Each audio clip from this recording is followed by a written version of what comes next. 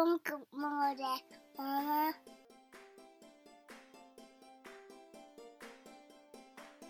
Welcome to the Holy Healthy Mama podcast. I'm Kristen Noriega, your host, a registered dietitian, nutritionist, and fellow Christian mom.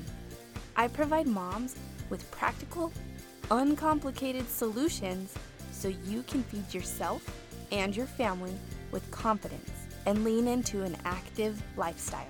I'm on a mission to make health the standard, and I believe it starts in the family with mom at the core. So whether you're filled with holy guacamole, the Holy Spirit, or have no idea what either of those are, I've got you covered, friend. Thanks for listening. Hey friends, glad you made it back for episode 10, Finding Your Family Prayer Groove. Today we're talking all things about praying and worshiping as a family. And, I am not an expert in this area. I'm here growing with you in faith and spirituality, religion and holiness, and I'm humbled to have this opportunity and platform. And I hope to provide encouragement from one mom who's just figuring it out too. Okay, let's start with our moment of encouragement. So as a rule of thumb, if I'm going to read a passage from the Bible, I don't just read it from like a Pinterest beautiful image that I see. I open up my Bible and actually read it from there. And I use the New American Bible, which is like the Catholic version. I don't know, it's a little bit more complicated than just what you would find on a Pinterest quote. So I'm going to read Proverbs 3, verse 6.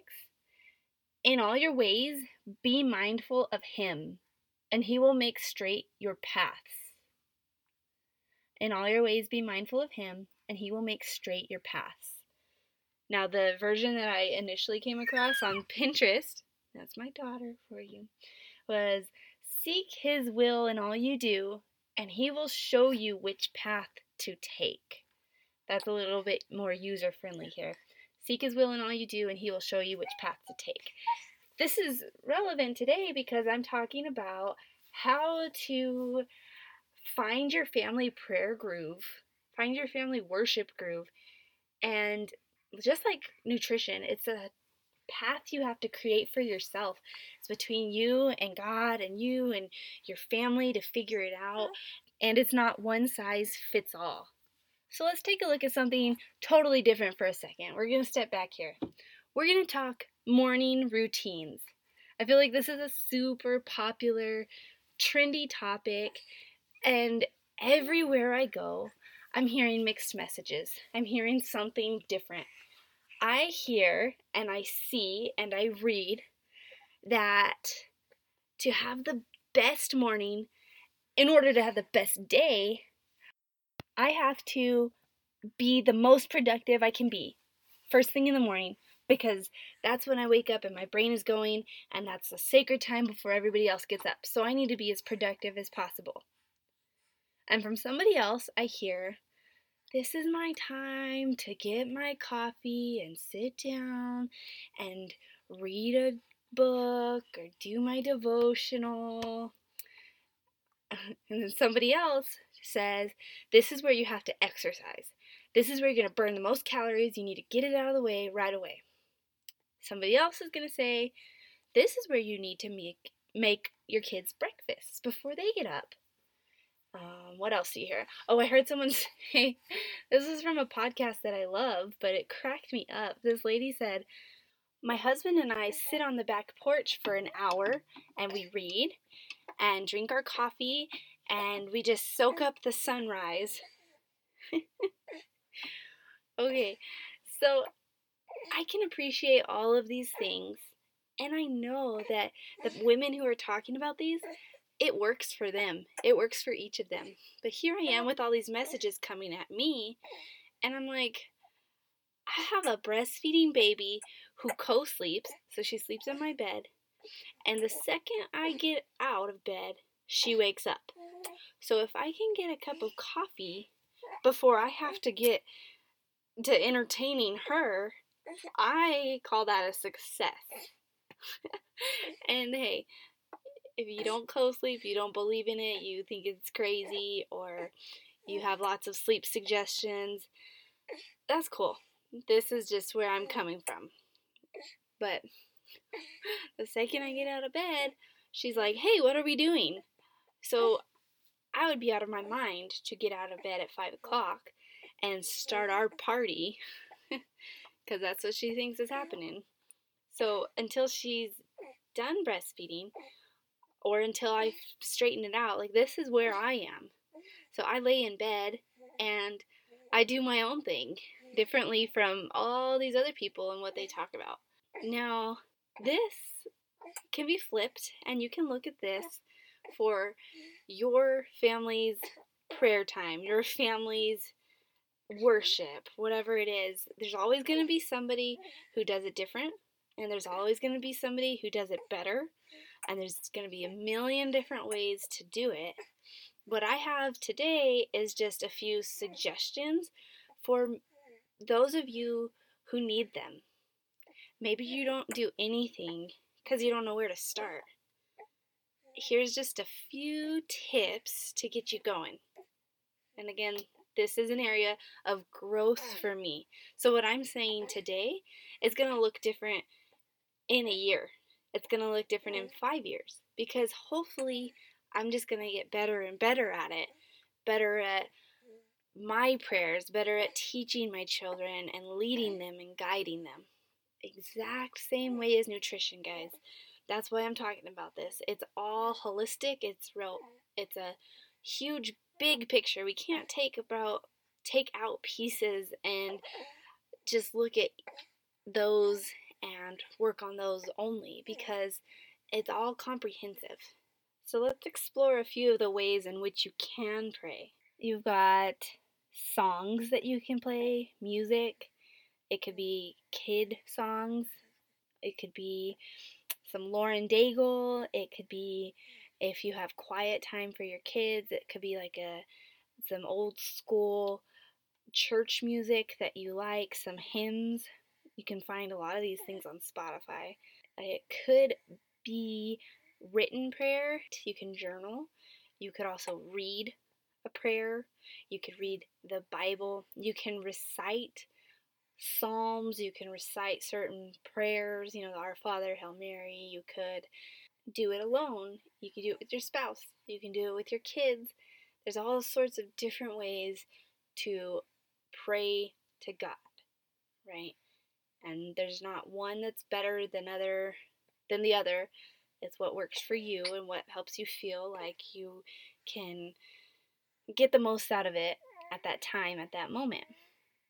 Now, some cues throughout the day that can help you with remembering to pray and remembering to encourage your children to do it could be, you could use the 5 senses. So you can put, statues or scripture around your house as decoration. Like in my kids' room, I have a picture that says, I am a child of God. In my room, I have some statues of saints, and we have crucifixes. You can use visual reminders. For smell, you can use different oils, different essential oils. If you want to set the tone, put a certain scent in and use that during the time you're hoping to pray. I actually came across a thing over the Christmas break called Aroma Rosaries, and it comes, like, if you order it, that you get a rosary and you get essential oils, and it's all about like triggering your senses to associate that smell with prayer. Okay, you can use your ears, your hearing, of course, music, and other various audible triggers. So if it's a certain time of the day, you can set on what you're listening to can make a huge difference in the thoughts that you have and your intentions as you have music playing. So you've got eyes, nose, ears, mouth. Let's see, taste. So taste, if it's a mealtime, that is a great time to pray. You can pray over your meal. You can bless your meal. You can teach your kids to say certain prayers. If you are working to be a bilingual family or you're trying to incorporate a different language, that's where you can practice some of those structured prayers in a different language. Like for my family, I printed out the Our Father and the Hail Mary in Spanish, and we alternate days where we say them in English and Spanish. I just copy the same way that they do it at my son's dual class for learning English and Spanish. So that might be one way that you not only remember to pray, but you practice the other language that you're trying to teach your kids, or at least get them familiar with. The last sense would be touch, and I'm going to broaden that to be like physical. So if you go on a daily walk, that might be a time to say a prayer, say a decade of the rosary, say whatever it is. If every day at 7:30 a.m. you walk your kid to school and you walk home, not only can you get your exercise, but you can also say a prayer or listen to worship music, or there's all sorts of Christian music. It doesn't have to be slow, and it doesn't have to be hymns. It can be workout music, but with just some of the right messages coming at you. So those are some sensory ways to cue prayer and worship. Now, of course, we're going to switch to the obvious, which is routines throughout your day. There's clear points in your day where prayer can easily fit. We already talked about meal times, right? You sit down, you say a prayer, you eat your food. Make it a routine, make it a habit. If you put your kids to bed and you have a routine, make that prayer part of the routine. And when you go to bed, make prayer part of your routine. Before you get out of bed, okay, I can't tell you what to do here because I just bashed on the whole morning routine thing, but what I learned from one of my sisters, Amanda, is this trick of listing 5 things you're thankful for before your feet ever hit the ground. And for me, that would be my husband, my kids, all 3 of them, and then a 4th thing. So that day I might list Jesus, I might list my dog, I might list, whatever I have to do for the day. So that's kind of how I hit my morning routine, or lack thereof, at this point in my life. Just list 5 things that I'm thankful for, and then get out of bed. I don't look at my phone, don't do anything before I say those 5 things. So it's just one suggestion for you. Other points throughout your day that you might want to incorporate something could be times when your family is all gathered together. So if you homeschool, you probably have this down because homeschooling moms are amazing in the things that they teach their kids, but you can incorporate, Bible verses. You can do all sorts of amazing things within the curriculum. Again, my sister Amanda, she does just the coolest things with her kids and incorporates writing exercises and devotionals and all sorts of things within their day-to-day curriculum for homeschooling stuff. It's a little foreign to me. I barely have one pre-K kid. I don't plan on homeschooling at this point. But what she does is really cool. And I'm sure there's all sorts of support out there for you if you want to incorporate more of that. And see. So I also have seen someone who at dinner time, they eat their meal and then afterwards they bust out the guitar, they bust out some heavy devotional type stuff, and they just do it as a family right then and there every day. That's awesome. That's really good idea. Taking it to the next level.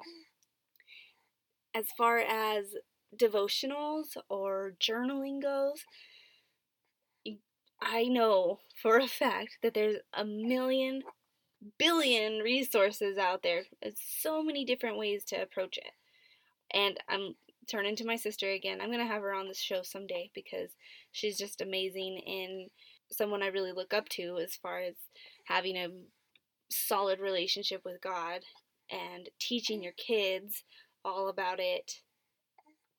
But what she told me once when I was like, "Hey, where can I find a devotional? What should I do?